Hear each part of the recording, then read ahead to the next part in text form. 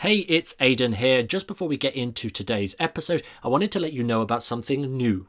It's called the Magician's Business Group. We've just opened up a Facebook group designed to help you guys as entertainers grow and improve your entertainment business. So if that is you, if you are an entertainer that wants help growing and improving your entertainment business, just head over to thesuccessfulmentalist.com/group and the magic of the internet will take you right there.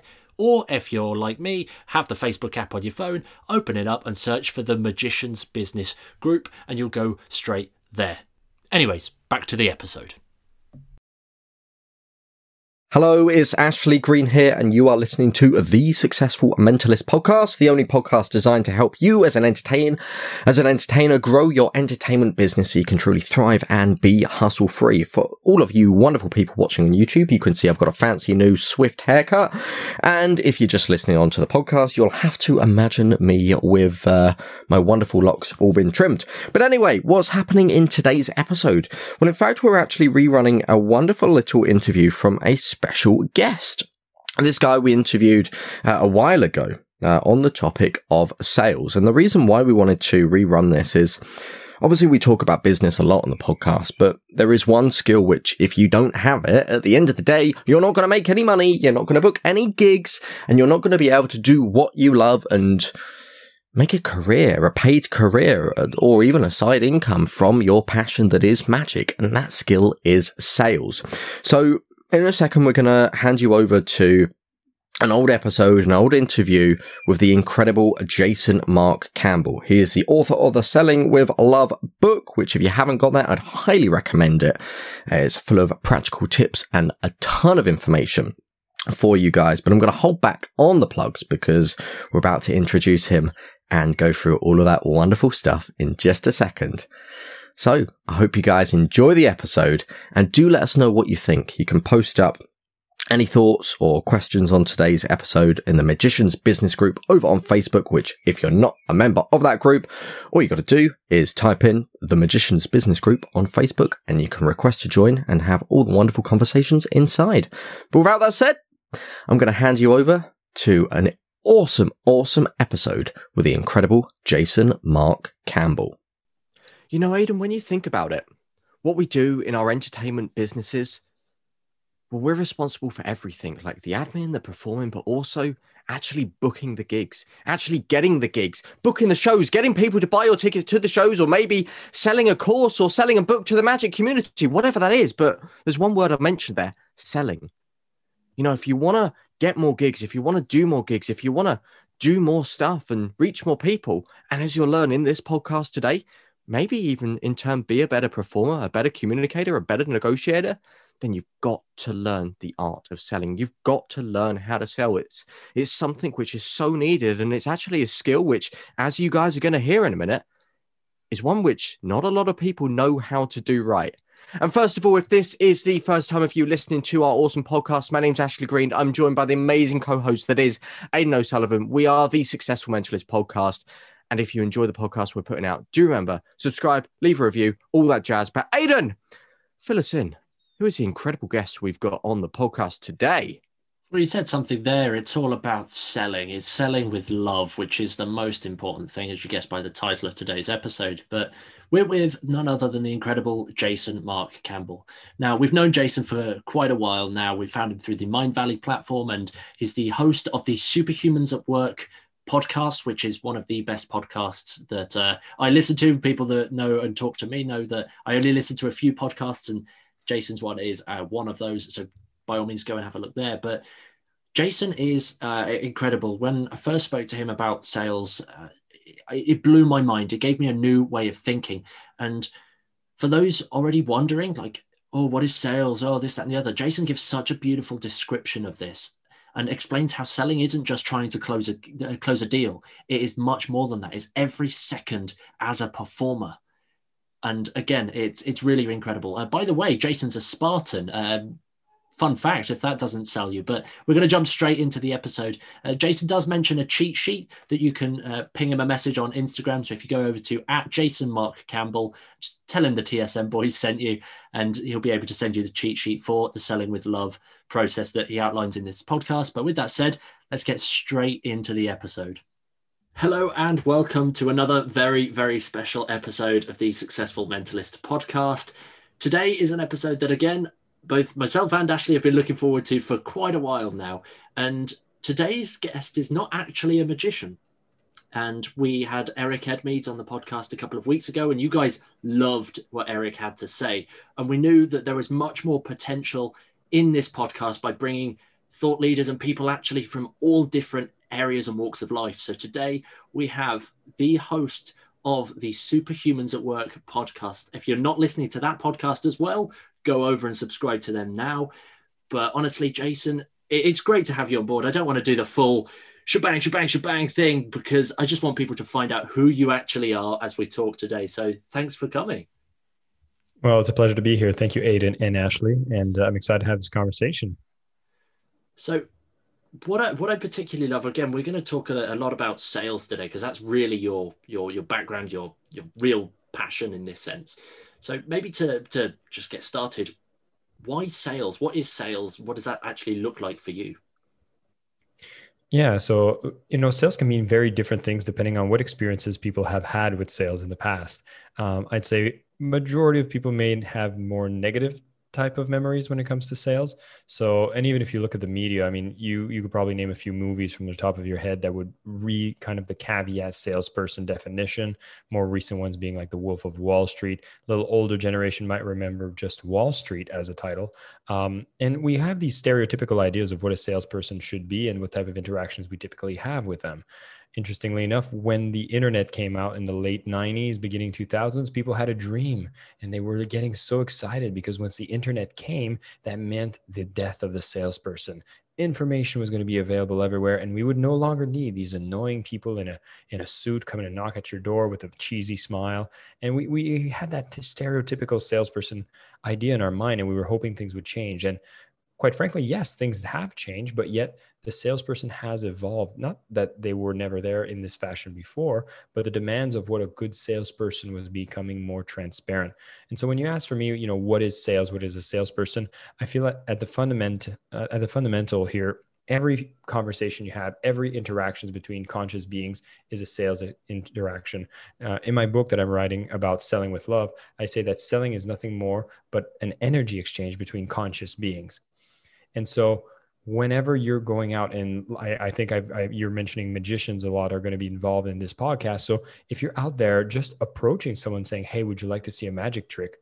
That is already a sales request. So you're making an offer and people need to accept. There was an energy, and the intent that you have between every time you make that exchange makes a big difference on how you feel, how the person you're interacting with feels, and how beneficial that interaction is going to be for both parties. So what you're really saying there is basically it's a skill which everyone needs, because obviously you get some people that go through life and think, oh, I don't need to sell. I'm really good at marketing. I don't need sales. But what you're now saying is it goes beyond just trying to push and make money. It's actually a way of communicating, and like you say, exchanging energy and thoughts. 100%. And I mean, there's an amazing author. His name is Daniel Pink. He wrote a book called To Sell is Human. And again, he's trying to humanize the aspect of sales and realize that it shouldn't be this shadow element that we push back in the cupboard. They made a lot of studies about how the nurses or the doctors who were able to communicate better on what exactly was happening to their patients, there was a sales process, there was an expectation setting, there was a communication that would change the reaction of who they interacted with based on the intentions and the processes that they would use to communicate effectively. Now, anybody who rejects sales entirely will be limited in a lot of things in life. Let's use a few examples for people who might be listening. Whether you want to get a promotion at work, what's the skill that allows you to get it? Sales. A communication needs to happen with somebody who might be responsible for your current salary or potential promotion, and you need to sell yourself to be able to get that promotion. Okay, so even if you're an employee, you can't get around it. But what about something a little outside the workplace is, what if you want a life partner? Well, if you want to be able to meet someone incredible, you're going to need to sell. You're going to need to have a conversation with these people. You're going to want to demonstrate value. You're going to want to possibly close whatever a close looks for you. I'll let you interpret what that objective is. But another thing that I would say is that a lot of people think, oh yeah, it's like a sales process to try to find a partner, but it's even more a sales process to keep a partner. And so I would say we're very limited in the ways that we use sales right now. And then when you start expanding the ways that it applies in everyday life, you realize that, oh, it is in fact very human. we use it every day, I shouldn't have to have major blocks against it because it's holding myself back. And most of the time, the reasons we have these blocks is because of events that have happened in our life in the past that now we're using that as something that holds our own lives back. And once you get clear on that and you pass through that, you can see you start asking more for what you want and being more authentic in the process. I absolutely love that. And I think that's really, really solidified to everyone listening right now how important sales is. And like you said, within your life and every single thing that you do. And just to kind of dial it back for the people that might be listening to this and thinking, okay, Jason, you've blown my mind. I have been opened. I now know that this is really important. I should be learning this. Where do I start? I don't feel confident with sales and approaching people. What would you say to those people? Where should they start? Where should they start by getting a better understanding? Obviously, we know the first one is probably reach out, follow you on Instagram, and maybe keep an eye out for something which might be coming up in the near future. We know that's going to be one, but what else? There's nothing you can do but buy my course that's on sale now for just $1,500 or pounds, whoever you're listening for now. The first step in any transformation, anything you want to develop, the first is an awareness of where you are. Okay. In my book, I actually line out that there's 4 different levels of emotions that you can sell from. Okay. And the one that most people who reject sales will recognize this one. I call them SGBs, and they're called shame, guilt, blockages. Okay. When you operate from that, here's a couple of things that might happen. If you need to be in a sales interaction or you need to go talk to someone to ask for what you want, you dread that conversation. You feel like it's going to suck away your entire soul energy. If you see a salesperson in a store, you evade them like the plague. If you're being asked to sell something, there's really a crunching that happens in your stomach and you're like, I really don't want to do this. You will do every other task on your task list except to go write that email or send that phone call or text message that's necessary for you to move the business forward or to be able to get what you want when it's in the workplace. These blockages are big and they hold us back. And if you're operating from this place, it's really a shame because you might even just be very apathetic about sales. You might be outright afraid of sales. And there's a few panaceas I might suggest, or at least ways for people to kind of work through that initial stage, because this one really grinds you to a halt. The responsibility or perceived responsibility that comes with a sale paralyzes you. And so a couple sources we can maybe investigate and see where maybe some of you might lie. Number one is obviously the childhood. Anybody who's done any kind of personal growth understands that during our childhood, so many things get imprinted on us that we need to kind of look back and see what's going on. But the sales one becomes a bit more obvious. And, I would ask anybody who's listening, what is one of the major first purchases that you've made in your life? Was it a positive experience? Was it a negative experience? And as you think about that, I might throw the ball to you, gentlemen, which is, what is your stereotypical image of a salesperson? What is he selling? Well, I'm sitting here thinking I'm thinking car salesman because that was my All first personal experience. It was Aiden. I'm going to pick on you. Well, Ashley, what about you? I'm sat here thinking what I used to be. I used to be an estate agent. Now, everyone hates estate agents. People selling houses, they hate them. And I would go to work every single day and people would be like, oh, do you drive a fancy car? Do you drive this? Are you gonna try and unethically sell me a house? And I'm like, oh, no. So when you say that, I'm thinking, oh God, I think of myself. I've been there. Well, I'll tell you a story after a little chat here, Ashley, is I've also worked in estate sales. But also I've had someone that I called 27 times, which most people would think I need a restraining order, but I'll tell you how much that person loved me when we were done. But Aiden, I wanted to pick on you because that example, the car, new car or used car? It was used car. A used car. Okay. Used car salesman. There's you already revealed a bit of the punchline because 2 things happen here. The first memory you had is used car salesman. The first big purchase you made was a used car. Now, question is, if you are a used car salesman, are you the number 1 salesperson in the world to find yourself selling used car? No. Would that be if you were the best salesperson in the world, would you go, well, guess what? Since I'm the best in the world, what I'm going to go sell is used cars? I'll be honest, no. No, you'll probably be selling maybe B2B. You might be doing large contract. You might be doing high stakes negotiations. Maybe you lead a company at this point because you're an amazing salesperson. And we're going to get to that in a bit because the best salespeople in the world are some of the most recognizable faces in media. And so, but the first interaction we have with a salesperson is that used car salesman, which, I will give, first off, if you are a used car salesman, I congratulate you, because you have the biggest grind. You have a lot of preconceptions you have to fight against. And I know you're out there doing your best. And a lot of us on the buyer side sometimes forget that that's what the seller's trying to do. They're trying to do their best. Well, guess what? They might not be the most skillful, caring person for the transactions that come in. Young people doing their first purchase, you learn a few scripts. They're trying to put money on the table. They're trying to feed their families. You're probably not at a level of abundance that you can really start caring. And that might be by default. That might be by choice. Most of the times it's just by, a subject of their environment. So now poor Aiden goes to have his first car purchase with someone who probably doesn't care that much, aside from making the transaction be complete, learns a few of the technique, probably not doing them that great. And guess what? You had a negative experience. And now here's the problem. Whenever someone who has had a similar experience as you, which I know so many have, if you're finding yourself in a sales scenario today, and you're trying to step into your inner salesperson, you're stepping into becoming that salesperson who sold you that car. And you're thinking, oh my God, I'm that slimy salesperson. So when I have to sell, I need to become that. And I hate being that because I don't want to be like him or her. Is this making sense? This is making complete sense. There was a big element of it. It was it was that element of confusion as well. As a buyer, I was confused because I'm not a huge car guy in this case. I didn't know everything, because if I did, at the end of the day, I'd know exactly what I was after. So it was very much, it felt information overload.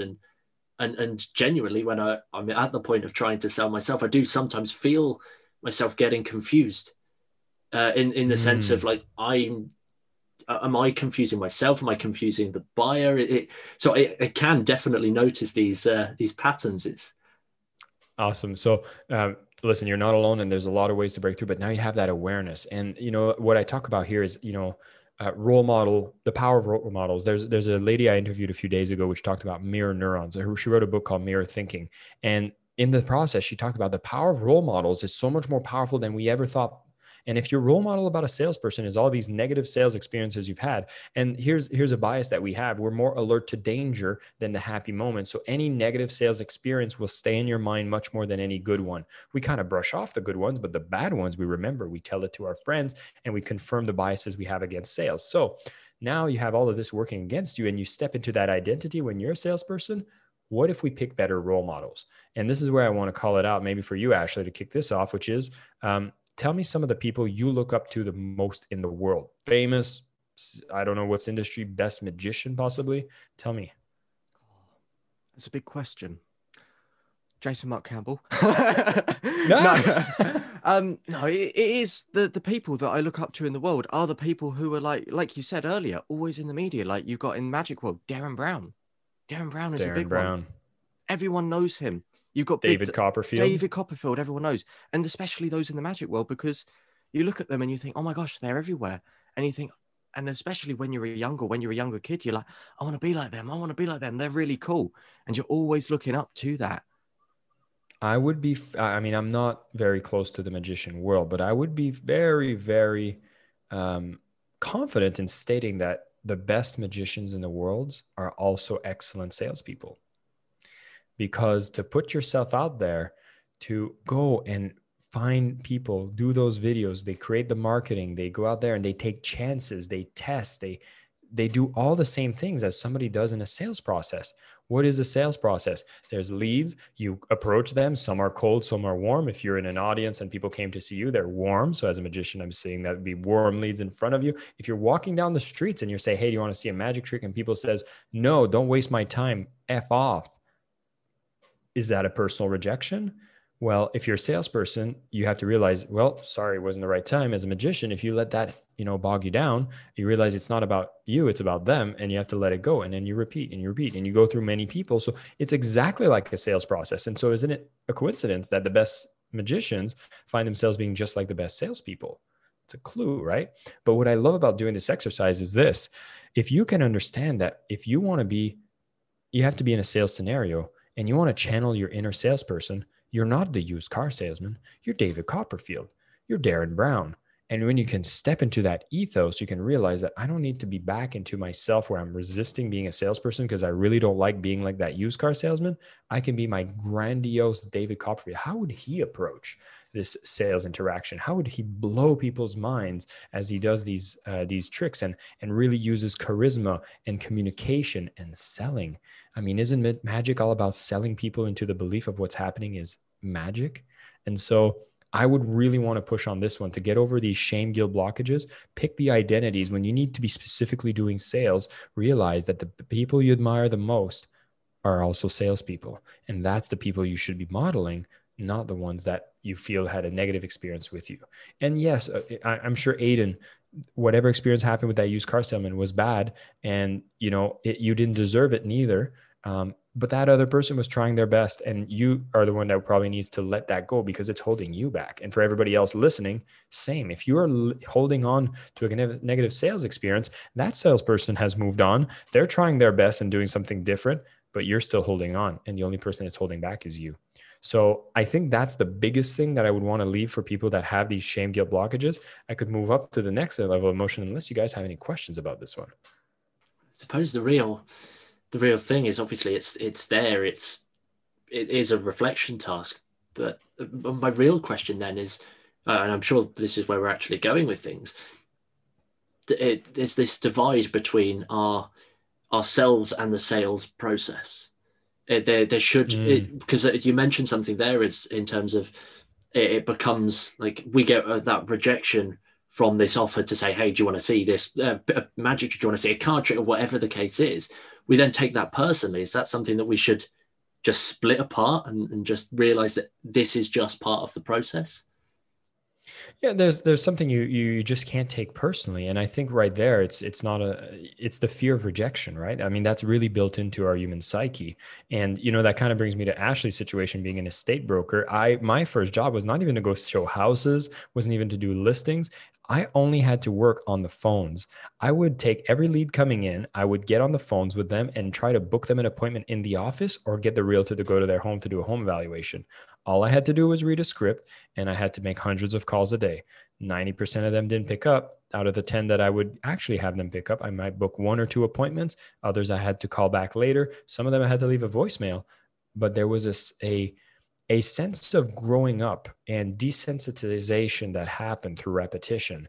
I think if you are going into a room, there's only one person in that room, and you go up to them and you say, I would like to show you a magic trick. Would like to see it. They say no. You're like, oh, that's not fun. There's no one else. I'm screwed. And then you're feeling a panic. But then if you're going out in the streets and you're like, this person says no, well, there's 20,000 other people on these streets. Maybe someone can say yes. And again, you can't think that if someone says no to you, it has to do with you, and it's a complete rejection of your character as a human being. Is like, they've said no to you, you should go crawl in a cave, you're done for. None of that. That's how our mind thinks, right? Because if you think back in ancient time, in the caveman times, if you were rejected from the tribe, you'd be alone and you'd die. Here, well, basically you can just go back to your phone and scroll up some social media, feel better in about a minute. But not that it's the healthy way to do it, but it's still what we'd probably end up doing. So when you ask that question about separating the self from the spot, are we supposed to numb ourselves? No, is you realize that through repetition, it's just always opportunities to improve. And any rejection is not a personal attack. It's just somebody's too busy. Imagine if the person that says no to here, you're like, oh my God, I can't believe they rejected me. Maybe they're running to the hospital to see someone that got injured in a car accident. It has nothing to do with you, but you can always learn. And through the process of repetition, when I was doing the phone sales, I had a script. And then I was like, okay, I find out what works. And I think as a magician, you're going to see certain lines are going to be good for you to open people up as opposed to others. Because maybe saying, hey, do you want to see some magic? People go like, oh, no, not really. Maybe there's something else to be like, hey, maybe you notice something on them. Maybe there's different ways that you can approach people that you notice, hey, when I use these lines, it's a bit more effective, and you can have fun with that. And I think that's really one of the loves I talk about selling, which is loving the process of selling, is you realize it's a game of statistics. It's math, and it's great. And some people say no, some people say yes, cherish the yes, see how it works. And it's all fun. So I hope that answers your question. Most certainly does. Awesome.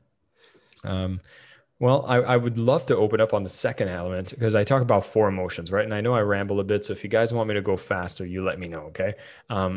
Whenever you've kind of identified shame, guilt blockages, okay, you kind of step into the second one. Now, I don't think this is going to be as much for magicians, but definitely something that salespeople find themselves at. I call it the fear pride paradox, or FPPs. And the fear pride paradox is when you start learning these techniques we were talking about. You're like, oh, if I use this technique, then people are going to say yes. And then you just focus on the techniques. But this would be an example of someone that basically, let's say you're working for a house and you're doing magic trick, and you want to invite people into this like I'm trying to think of what's the name of this place I've been to in LA. It was a house filled with magicians that were doing card tricks. It was fascinating. And I don't know if this is something you're aware of. It's a house of magicians. Is it a Was it brand? the Magic Castle? It Was is that? the Magic There we Castle. go. There we go. So I went to the Magic Castle, and this was fascinating. So my friend was a magician. I just interviewed him on my show, and he invites me over to that. I'm like, wow. So he's like, I'll bring you. You'll be my guest. This will be great. We go into this house. It was amazing. The tricks I'd seen, like unbelievable. And there were new magicians. There were old veteran magicians. They're all doing amazing tricks, sleights of hands, all that stuff. And I'm like, this was an amazing experience. I was so glad that he dragged me there. Now, I want to think for a magician here. Imagine you learn all the tricks. How do you approach somebody on the street just saying like, hey, let's see a little bit of magic. And then they get interested and then be like, come to this magic castle. It costs them $100 or £100. Let's throw a number. And then you sell them into going into the house. And then they come to the magic castle. And when they get there, all the tricks are boring, terrible crap, but you don't care because your target is just to get as many people through that door. Now, I call this the fear pride paradox because typically when you're at this point, you're trying to learn these techniques and you're realizing the more techniques I learn, the better I get to the result, but you don't care about taking responsibility for what that result brings to the people you sold to. This is where you're going to bring in your Wolf of Wall Streets. You're going to bring in those sleazy salespeople that really just know how to talk, or you'll say they have the gift of the gab, I believe, in England. And then at the same time, they sell you the crappiest products and they don't care. Rinse, repeat. The reason it's a fear pride paradox is because what is at the root of it is fear and lacking. It's not coming from a place of abundance. It comes from a place of needing. To validate oneself, one must sell more. And I say pride because you start getting cocky about it and you start thinking that you're the magic when really the trick and the enlightenment of your person you're delighting is the magic. But now you start thinking you're the magic and you get lost in this whirlwind. The problem, which is a weird problem, is that people that are at this mindset are effective at selling because they don't care. It's like ignorance is bliss type of level. And it's like you go, you don't care. And then it makes you be able to use techniques to appear confident, but at the root, there's something that's off. And there's a slight consequence that happens from people who operate from there. And you'll notice it. If I just start thinking about people that are in this level, in this industry, salespeople, Wall Street, hardcore sales, always selling, never caring, there's a sense of disconnect. And you'll see an array of addiction issues that seem to follow these people, whether that's alcohol, drugs, sex, gambling. There seems to be things off. It seems like there are mechanisms of numbing to the reality of every transaction they make. A part of the soul goes, and you want to numb yourself to that reality. And that's a dangerous place to be. And I'll be quite honest. I think for the people mostly listening here might not be at that place, but they definitely recognize the people that are like that. Is this making sense? Totally. It's surprisingly prominent in the industry as well. Just so for your perspective, there is a lot of times that you mentioned that ego hit of I am the magic, that it happens so much, but in that negative way, in that way of oh, look at me, I'm the best. And there is this kind of underlying mindset that we've noticed throughout the industry, and as magicians, we're all trying to be the best, which naturally is great. That's usually a thing of peak performance, like let's try and be the best that we can. But there's this kind of belief that if we're the best, we then become Houdini, the only magician that we can remember from this specific time period, or the one that goes down in history. And the world isn't like that. So it's kind of done as this self-obsessed ego style thing. And I would believe that most magicians who find themselves at this place might not be performing their art of magic anymore. They might start repeating the same tricks and then realize that, hey, now people are not caring as much because they're seeing it's the same trick all over again. And you start realizing that, hey, like all of this is magic. All of this is a show. Nothing's real. And then there's a self disconnect with your own identity that you feel is so pumped up and so grandiose, and realizing that, hey, this is just a set of processes, technique, magic. Where's the substance? Where's the foundation behind me? Which is a whole other category, which is actually the last love in selling that I speak about, which is loving of the self. Like this is going to be the root at everything that we do, but that self-love becomes very fragmented and disconnected because it's all a persona. It's not the real you. It's the magic that you've created. And now there's a big sense of disconnect. And again, the psyche has some issues with that. And, you know, if you are someone that's trying to do good in the world and do the best, and you have a sense of humbleness and you want to grow, there's a problem. And the problem is that you outgrow this phase and you try to be more rational and you try to collect more information. You're trying to be more transparent, trying to be more good, and you're trying to care more. You're trying to take more responsibility than those a-holes who don't care, right? And this is really funny because I think of what exactly you were saying, Aiden, when you said you share too much information whenever you're in a sales process, and you kind of, you might find yourself talking a lot. Is this still an accurate statement? It is. Okay. And this is a very interesting point because most of the people that have their heart in the right place, that are trying to do sales from the right place, will find themselves in this level, which I call the rational sabotage. Okay. And the rational sabotage is that you start being in a sales process and you start regurgitating so much information, thinking that this is the best way to show care. But here's the caveat, and this might hurt a little bit, but I promise there's a rainbow at the end of this conversation. Is when you start blurting a lot of different information to the people, it's not that you're trying to show care and responsibility, is you're trying to give that care and responsibility to the buyer. You're not taking responsibility. You're trying to give all the information so that if they make the decision, it's on them. It wasn't you. Okay? Now, you make yourself a martyr because guess what? Sales aren't good when that happens, because a buyer's like, I don't want the responsibility. I came to you to be dazzled, to be, to be enlightened. And here there's too much information. It's too complicated. I need to think too much. I wanted to have a beautiful purchase experience, and being overwhelmed with information, similarly to your first car purchase, is not fun. It's they didn't care about who you were. They just dumped all that information. And let's use the used car example because I think it's tangible for people. Imagine you walk in, you want your first car, and your biggest concern is, I want it to feel like a nice car that smells nice, that drives me to A to Z, and nothing's wrong with it. And then the person comes to you and be like, so here's the thing about this car. It's got 4 cylinders. Now, each of these cylinders have these many spark plugs. And in these spark plugs, they're really designed with this titanium alloy. And you, like, they're just blurting around and they tell you everything that you have no connections with. And the reason they do that is because, again, they don't want to take responsibility, because if they did take responsibility, they'd have a better idea of who you are and what's important to you. And they'd be asking questions. Is this making sense? It is indeed. Oh. All right. Hey there guys, it's Aidan here from the Successful Mentalist podcast, just interrupting for a quick second to say thanks for listening. No, of course, if you have just got a few moments, bring out your phones, whack the little subscribe button on. Yep, the one that says subscribe, just press that button. And again, you're going to get updates from every time that we drop a new episode. You'll get those notifications straight into your mobile device or wherever you're listening to us. And again, it'll help boost our stats and get us out to more magicians and entertainers across the world, which is exactly what we want. Anyway, I'm going to leave you to go back to the podcast now, but make sure you subscribe. So does this not all boil down to just being human, being nice and sharing that humanity and wanting to care?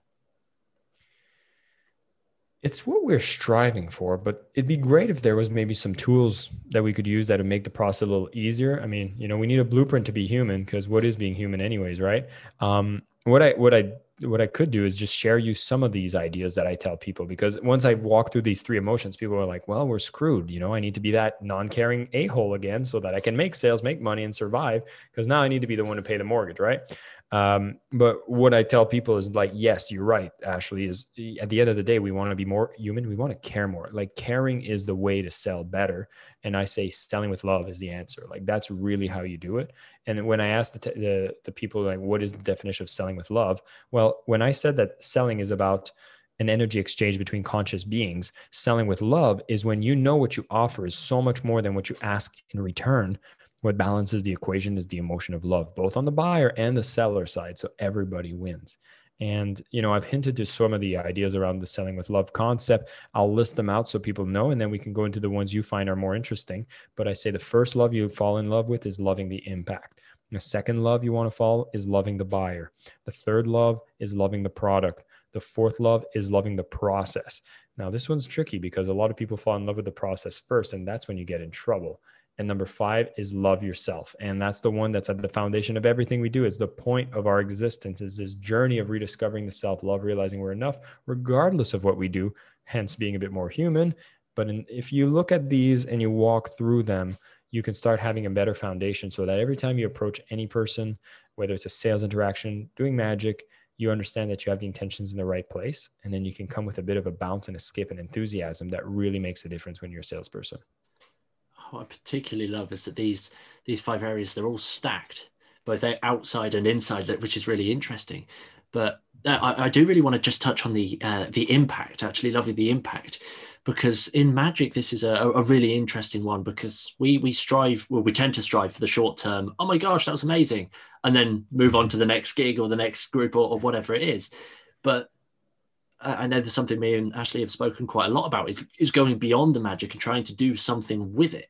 So for a bit of background, and for any but new listeners at this point, we're the Successful Mentalists. We're trying to improve the quality of life for all magicians across the globe through our mindset, business, performance, and soon to be branching into the world of biohacking.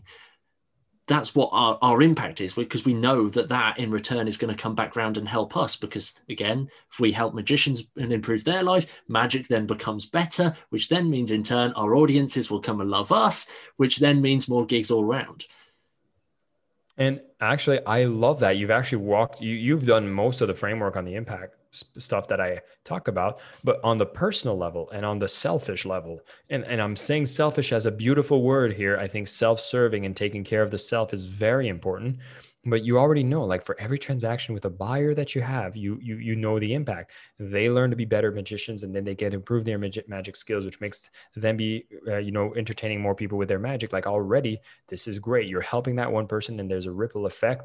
And for your business, it's going to attract more business for you. It's going to keep growing for your own magic. And this is great. And then for you personally, then you have to have a successful business, streams of income. You get to help some people, and that feels good. That's all on the first tiers that are all towards you, right? What I suggest to people to even go further, which I know you've done already, but to be even more concrete, is you've done the work on the impact to the buyer, to your company, your community, and to yourself. But go the other way around and understanding. So that magician who goes through your training, what's the impact that they're doing to their business and their community once they've done that?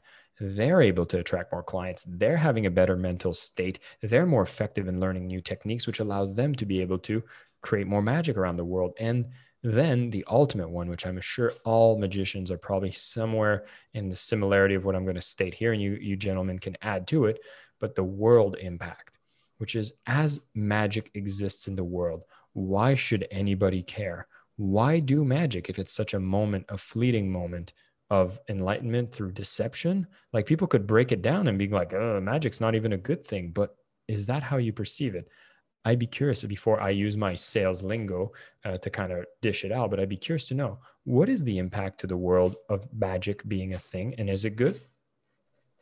100%. It's escapism at the end of the day. When you boil it down to the essence of what it is, at the end of the day, we're just providing entertainment, no different to theatre, no different to TV, except it is different. It's a bit more personal, but at the end of the day, it is just that escapism for that moment.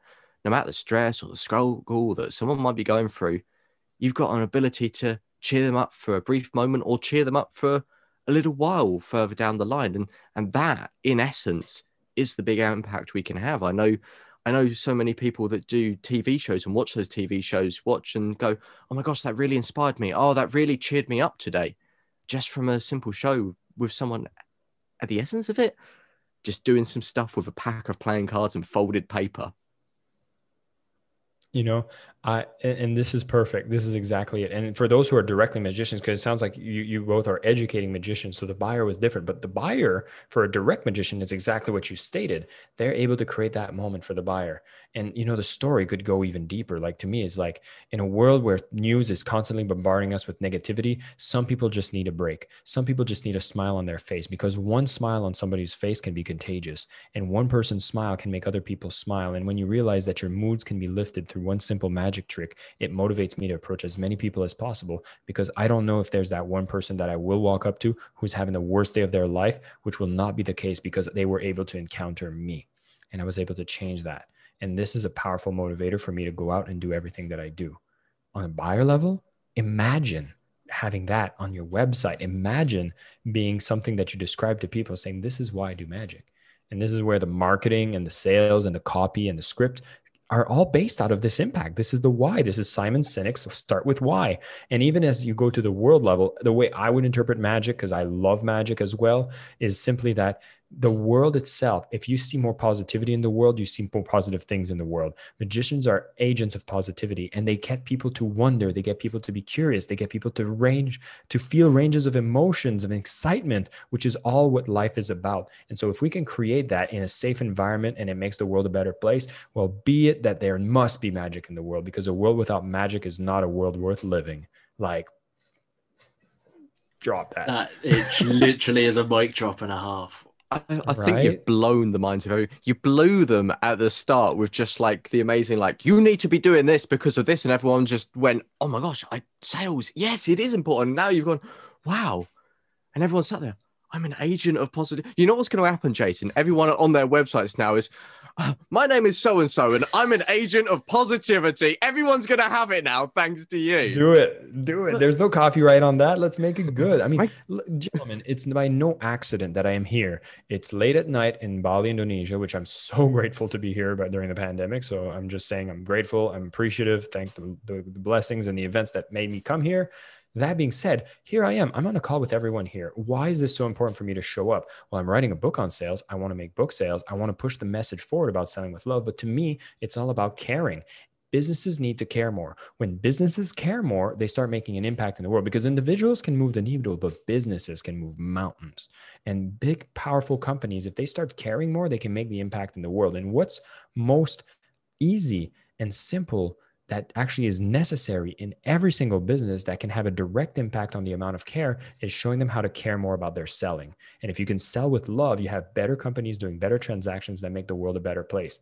Because here's the thing, when you sell with love, as I mentioned, the balance, when you know what you offer is so much more than what you ask in return, love is felt on both sides. You're creating like renewable energy around the world, and you start having like the shitty companies can't have a place to live if the good companies learn how to sell better. And this is why I like to show up, because if there's one person listening that I was able to impact into doing a business that's doing good in the world, is not afraid to sell it, let's do this. That's why I show up. And as a magician, I know there's the reasons you show up, and hopefully some of the words we shared here resonated with you. And that's really why I'm hoping to share this message. I do want to ask you a question on something that you've mentioned, because obviously you've transformed the way that people have now viewed their careers as well as sales, but people thinking, okay, helping people, giving and generosity, yeah, that's me. It resonates with me. And I know a handful of entertainers who are so focused on the giving and the person and actually caring and helping them out, and it's fantastic and it pays off. But in turn, they get trapped in that mindset and thinking, oh, I want to help people, therefore I don't want to raise my fees. I want to lower them because I want to help more people, and I want my stuff to be out there to more people. What would you say to people like that? I feel like you read my book and you know exactly what the next point is. But actually, this is such a common thing. And yes, the first reaction when we want to actually make a deal go through, our first reaction might be contraction. And contraction will be, oh, maybe if I lower the price, this person will be more likely to do business with me. We skip love the buyer. Let's go straight to love the product, because that's really what we're talking about. Is you want to sell your services, you want to charge people for what you're doing, you want to be generous with your magic. And let's say we'll call it $100. Okay. I don't know what we're selling, but let's make it that we're selling something for $100. And most people will be like, oh, in the moment of sale, oftentimes, I'll discount it to 50 just because I really want to be able to give and I want that sale to happen. Wrong answer. I want you to run through a mental exercise as you listen to this. Whatever is the price point of what you are selling. I said $100 here as an example, but what is it that you are selling? I want you to close your eyes. I want you to think of what that thing you sell and what price point that is. You know what you offer, you know the price of it. And now I want you to think about what would happen if that price was 10 times more. Add a zero. It's not a big thing. It's just a zero. Open your eyes and think.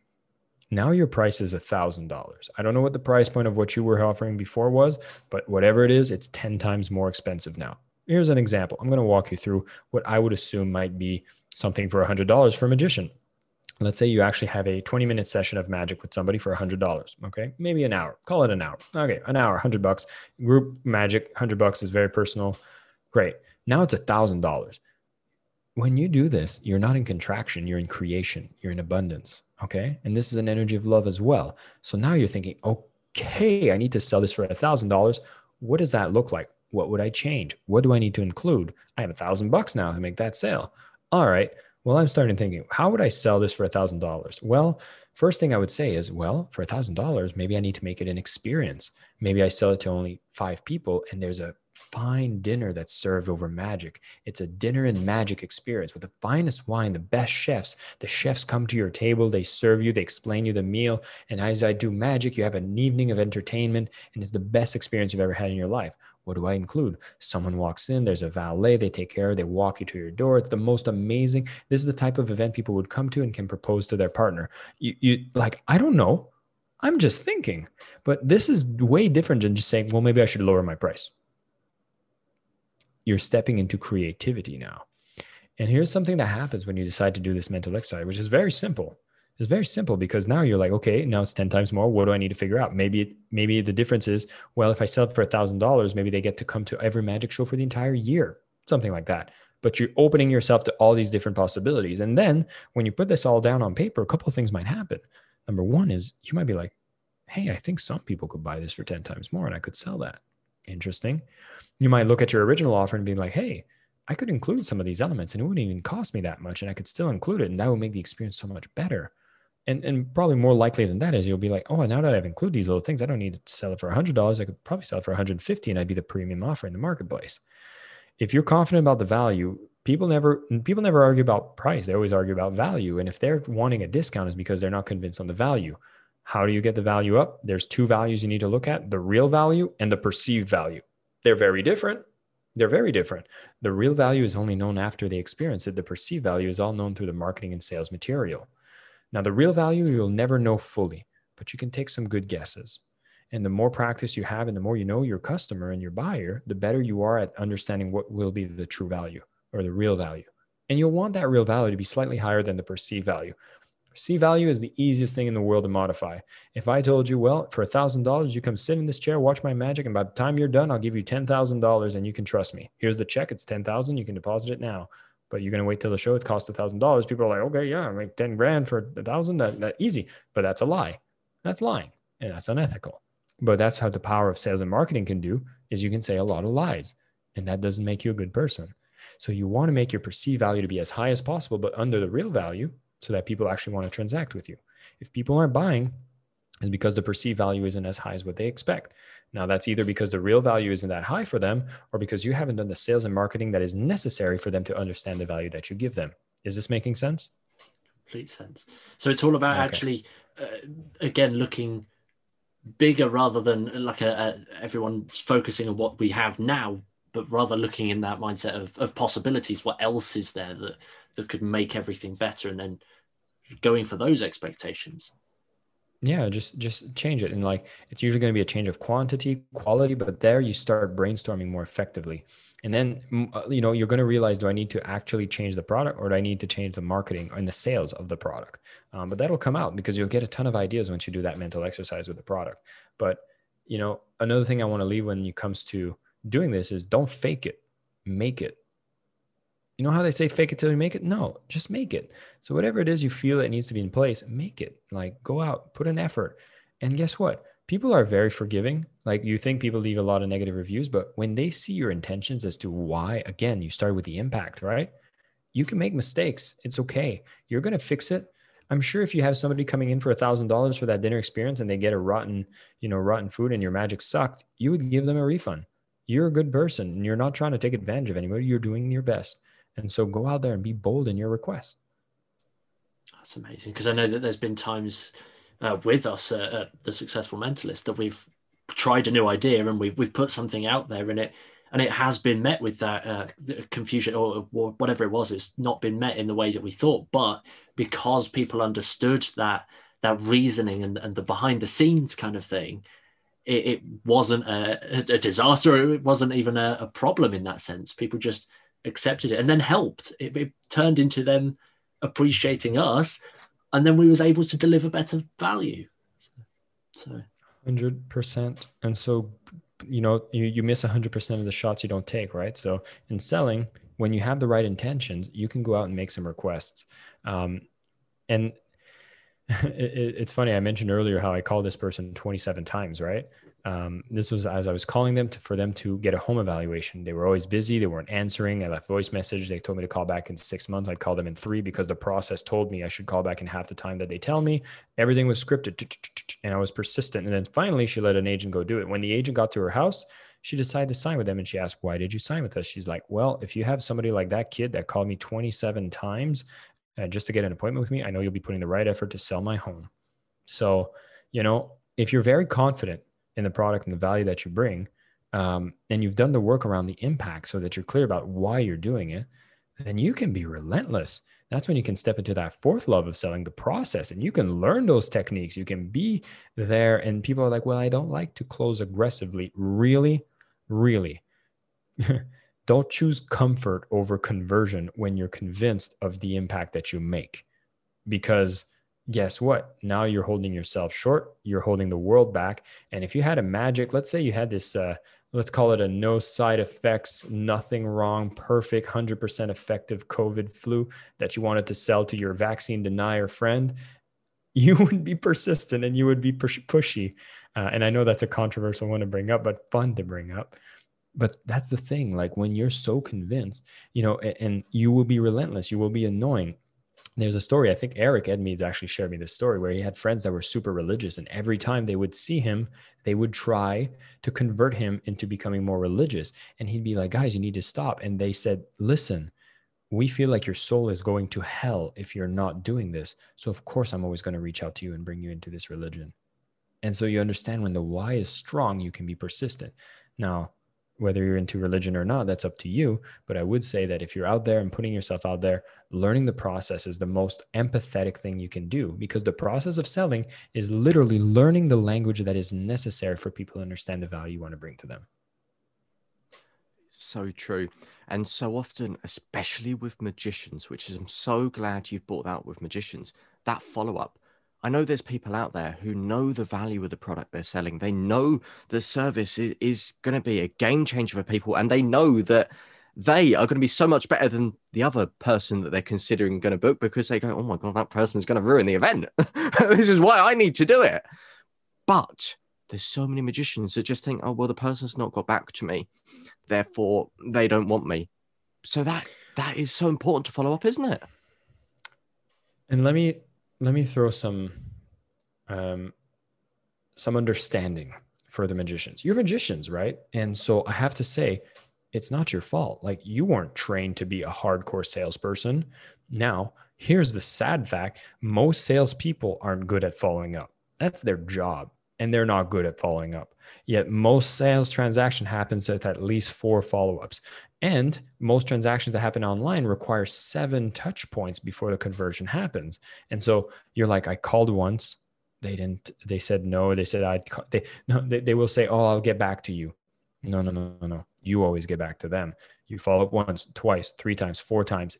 There's like, if you're following up 4 times, you're just hitting the minimum required to do more than the average salesperson.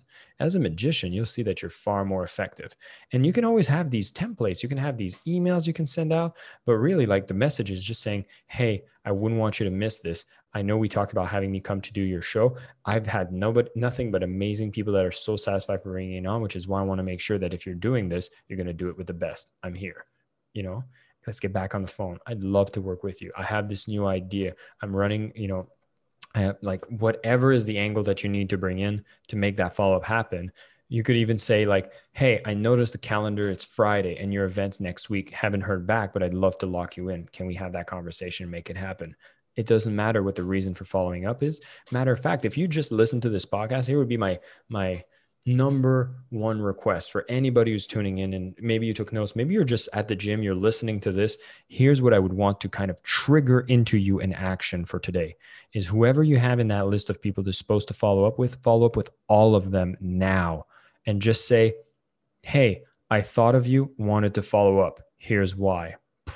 No reason except the fact that you just listened to this right now. Do all your follow-ups and you'll see what happens.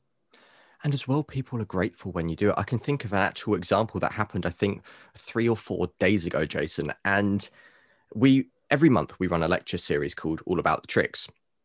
And we have magicians come into it, and it's really great value for money. And we're teaching stuff which, as we've been saying throughout, the stuff we're teaching changes the way people think, changes their lives. So that's what we're going for. So we know the values there in our product. And on top of that, it was also like 60, 70% off. So like it was even cheaper.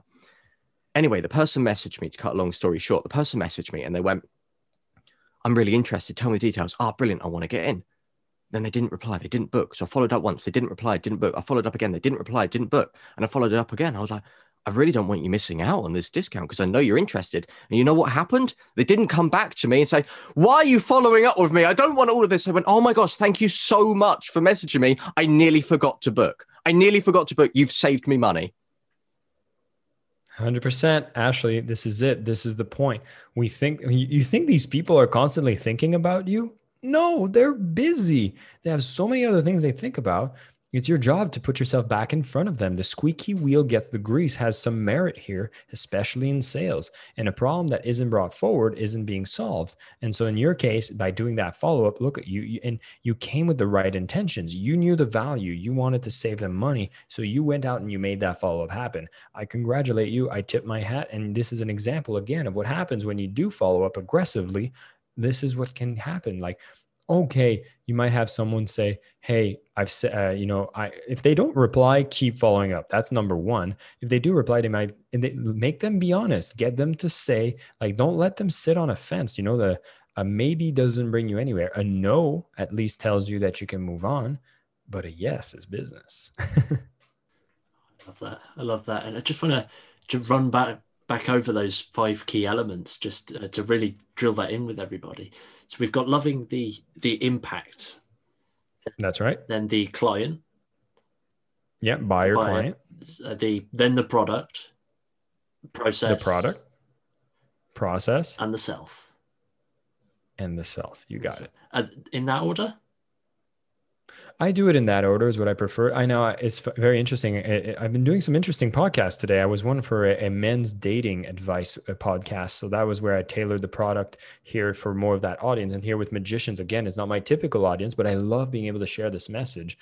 When I talk for men wanting to date women, it was very interesting. I put the self-love first because, the self-love is kind of the punchline, because when I talk to salespeople and, if I lead with self-love, they'll check out. They don't care. But then at the end of the presentation, they're like, oh yeah, it's all self-love. And so whether you want to put that one first or last, I put it last usually because it's a bit of a punchline to make you realize that guess what, you're out there, you're going to do your best and that's okay.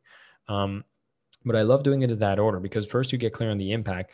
On the buyer side, you speak about it a bit in the impact, but the clear thing about the buyer, which we didn't really talk about here, but I think is very powerful for this audience, is actually the way to love the buyer is to have understanding of who they are and what they want.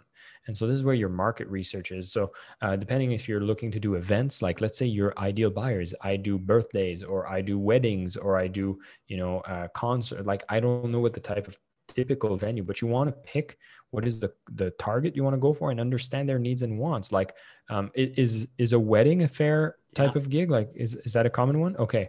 So, I mean, if you get clear on your buyer and let's say it's weddings is your primary target market, it's like, okay, who's the decision maker? What are their wants and needs? Why do they choose to have a magician? What does a wedding look like without a magician? What would be disappointing for them if they wanted a magician, they did not get one? What would be magical if they do get one and you are the one?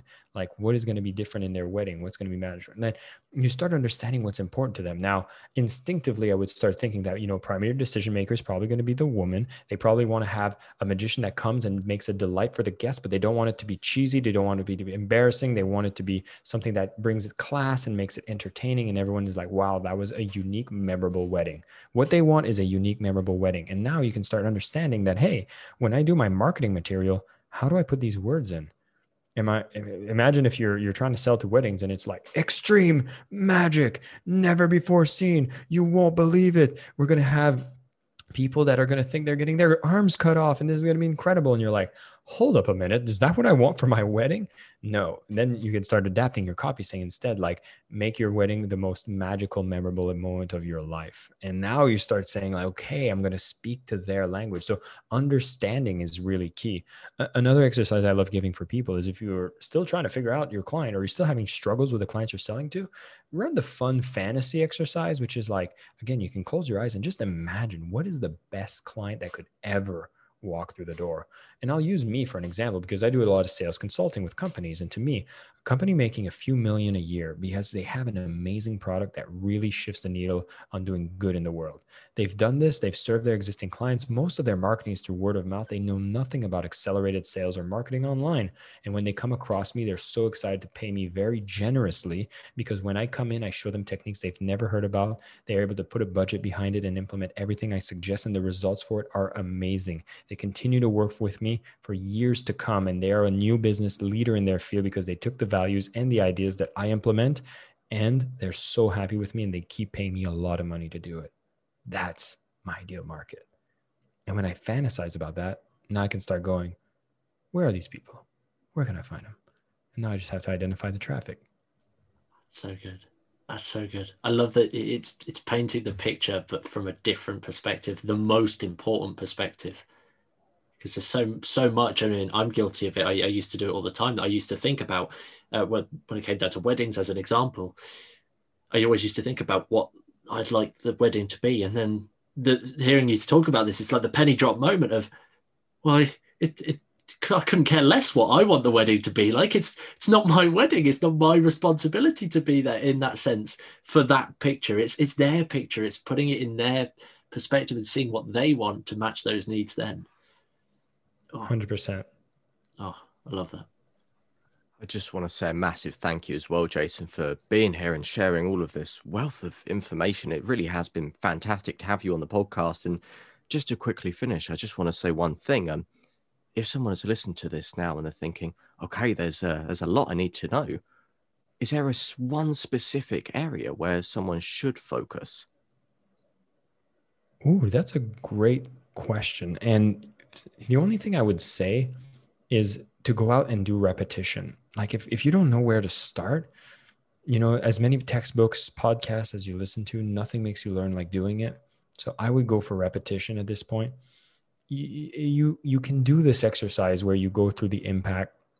And you've probably started imagining a lot of these ideas based on what you listened to so far. But what I would want to make sure you do is take action and just go and repeat the process. So, when you go and you go do some follow-ups, go do some things, and then just pay attention to what's responding, what's not.